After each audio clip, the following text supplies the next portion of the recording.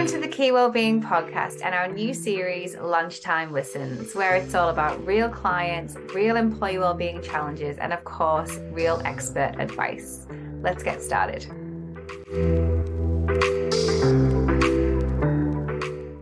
This week, the topic is money, worries, and mental health. So apart from those awkward pay review meetings, money is rarely mentioned by employees in the workplace, even in the current economic climate where things are pretty damn tough for us all. According to research, 68% of UK employees said that they would not tell their employer about their money worries, despite it being a concern of theirs every single day. Someone that's looking to change that narrative is Sam Tate. Sam is the co-founder and managing director of New World Financial Group, a forward-thinking and innovative firm that is ripping up the rulebook and making financial education and advice available to everyone and anyone, not just those that are wealthy.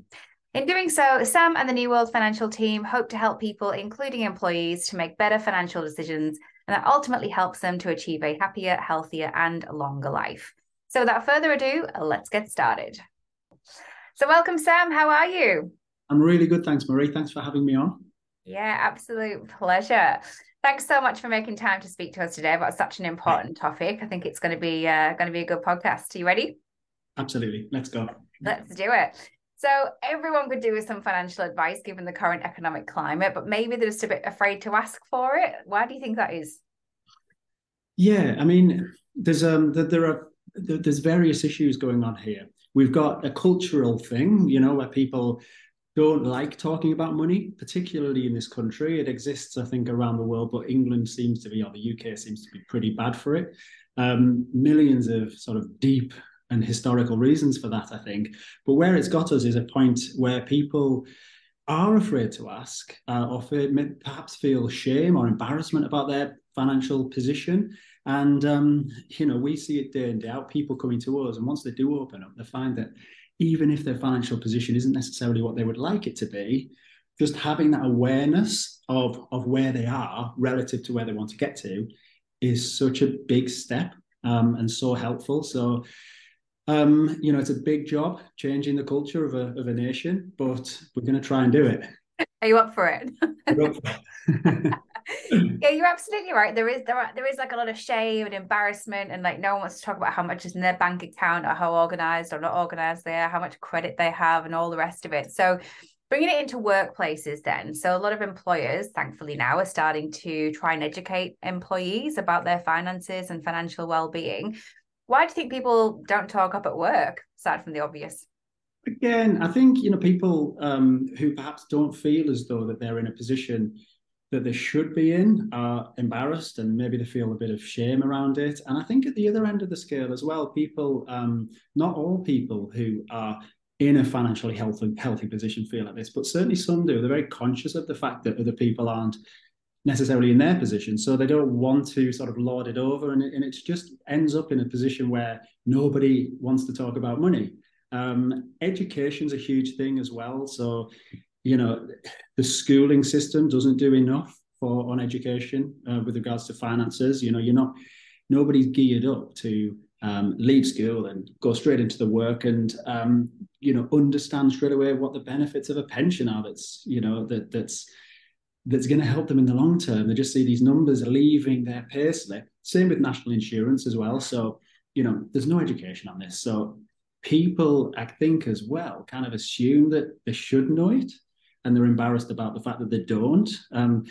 So it's a very tangled web, really. It's a tricky one. It's almost, depending on your perspective, it seems like we're not taught about money on purpose, perhaps, about how to manage ourselves and kind of have that financial independence. And yeah, you're right. It's this idea of like, well, we should know. I should be further ahead in life. I should know this. I should have my shit together. And we're a bit afraid to talk about it. So how do we normalize the conversation around money then?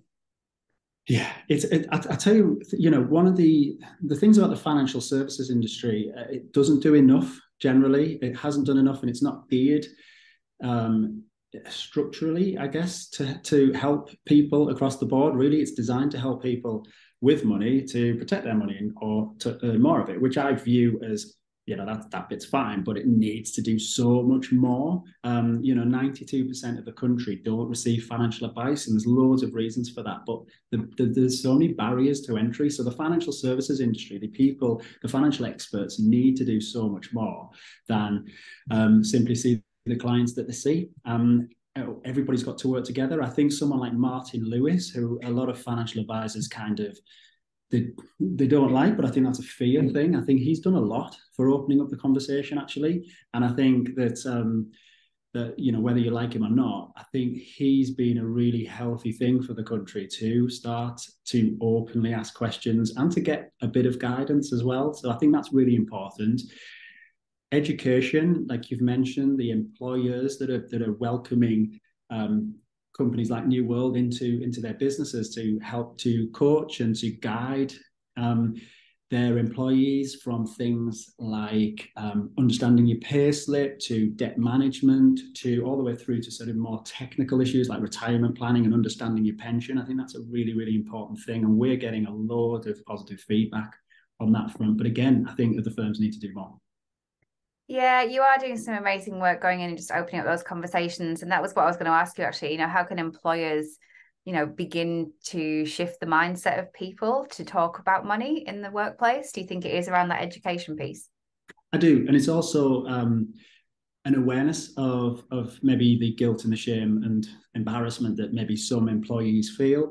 So creating a safe space for those people, being aware that just getting people into a room isn't necessarily, it's going to help, but it's not necessarily the direct assistance that some people might need. So opening up the communication lines on a one-to-one basis, or even if the employee knows that, that it is a safe space. Some employers may want to go a step further and offer flexible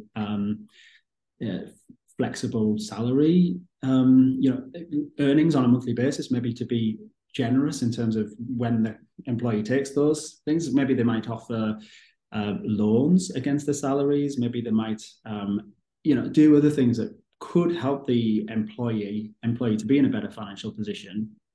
But it's just that creating that awareness and that safe space for the employee to ask and to tell, to say, I've got a problem. And all the way through to the other end of the scale, people that are approaching retirement, or maybe that they're in the 50s, quite often they don't potentially know their position. They don't know how good it is or how bad it is. People tend to compare themselves to their richest friend and therefore end up in a position where they're thinking, I don't have as much money as that person, therefore I need to retire at 65 or 67, or whatever it might be.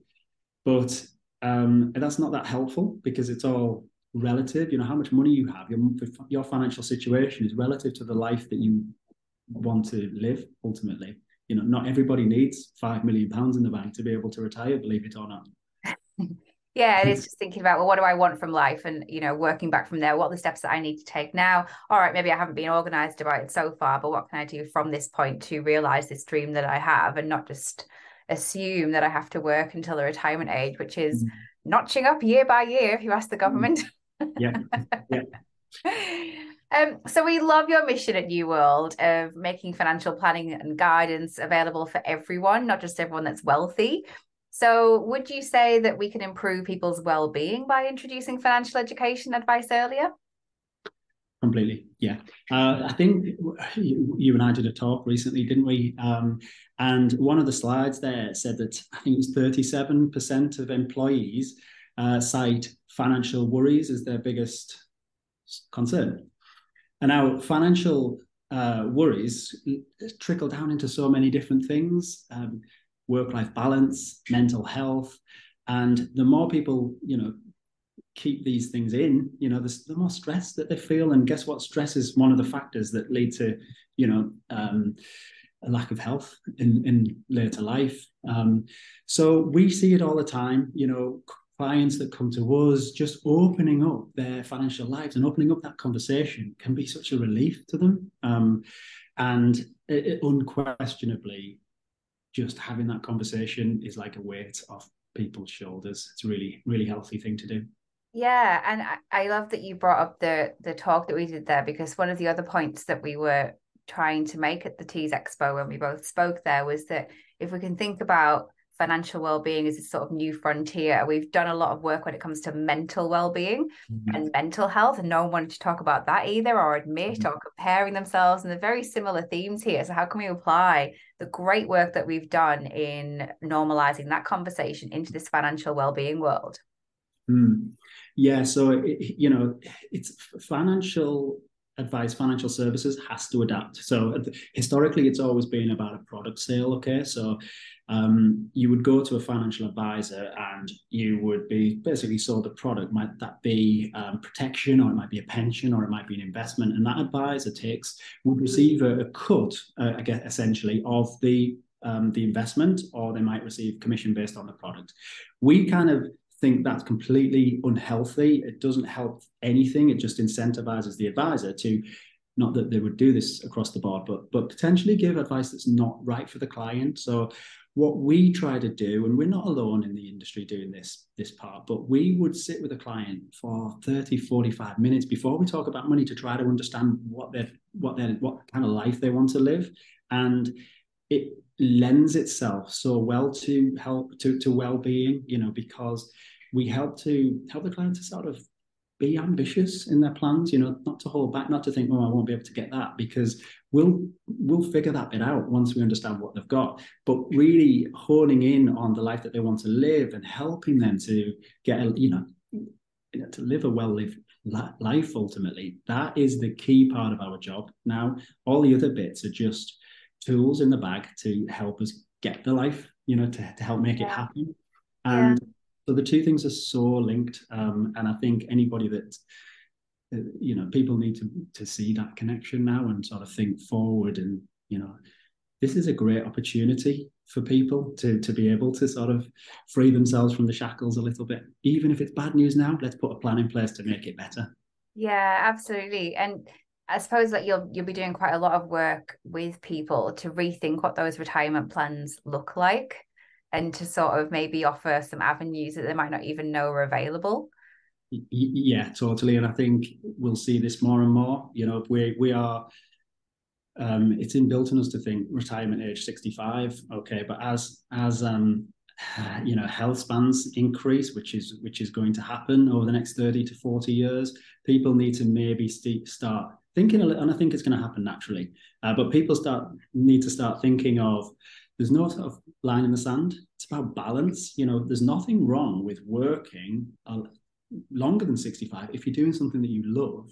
Why do you need to stop, right? But it's getting to the point where you're doing something that you love, but it's also about finding the balance. It doesn't need to be a line in the sand, and then the next stage or retirement is the part of life that you wind down or start preparing for death. It's not about that. It's about how can you live the best life that you possibly can. And there's so many, your well-being circle shows all of the aspects well, and people I think once they buy into that concept, suddenly retirement's not a thing to be scared about, and it's also not a thing to necessarily be worried about hitting in terms of targets of 65. If you're doing something that you love, then you don't have to stop. To flip that though, do you think that we live longer if we retire earlier? Like, why are we waiting so long to live? Let's say you don't enjoy what you do.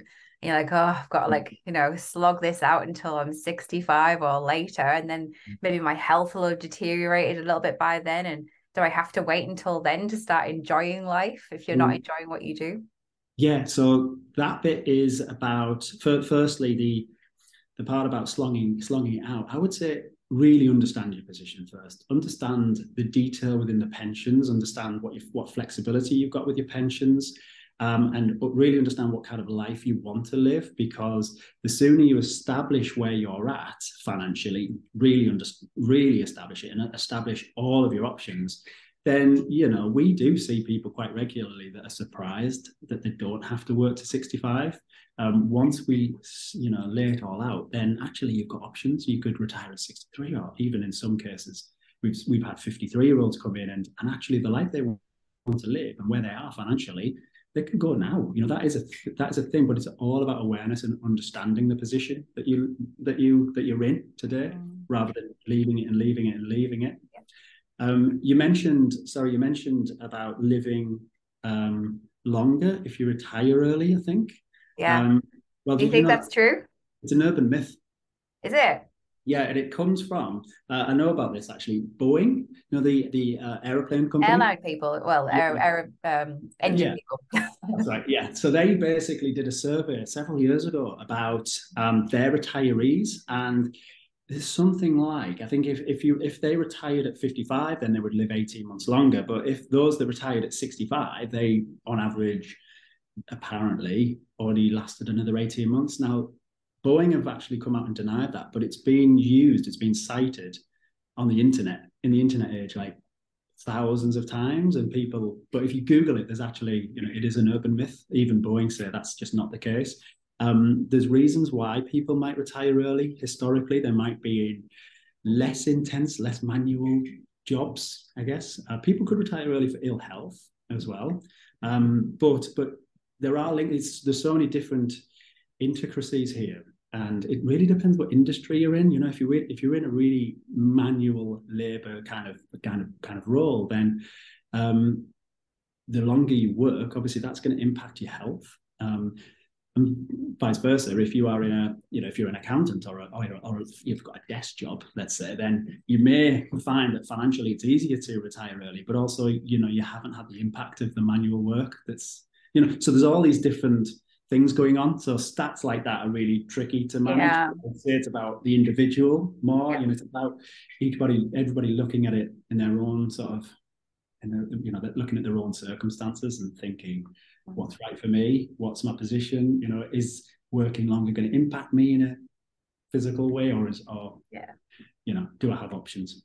Yeah, and it's about being happy at the end of the day. And like you were saying, one person's happy is to continue doing what they love and they're in a place where they enjoy what they're doing. And even if they don't love what they're doing, there's just so much around work that is around social aspects and being connected to people, and this idea that maybe I'll be completely lost if I'm suddenly without purpose. Even if I can retire early, do I want to do that? So yeah, it's about looking at what you want, isn't it? It is. It is. Yeah. Understand your position. Have an awareness. Pull your head out of the sand if it's in the sand. That is such an important thing. People often put things off. Just deal with it now, and then put a plan in place. Having an awareness, and then really thinking about what you want your life to look like.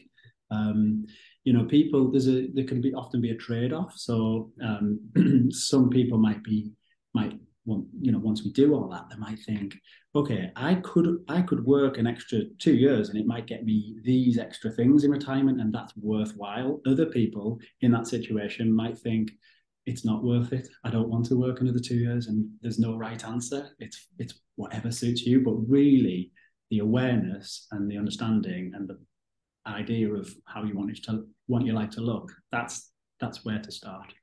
Yeah, love it. Sam Tate, making your dreams come true.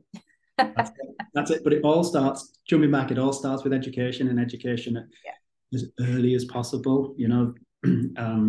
Particularly younger people now. It's the housing market isn't an easy place to enter now.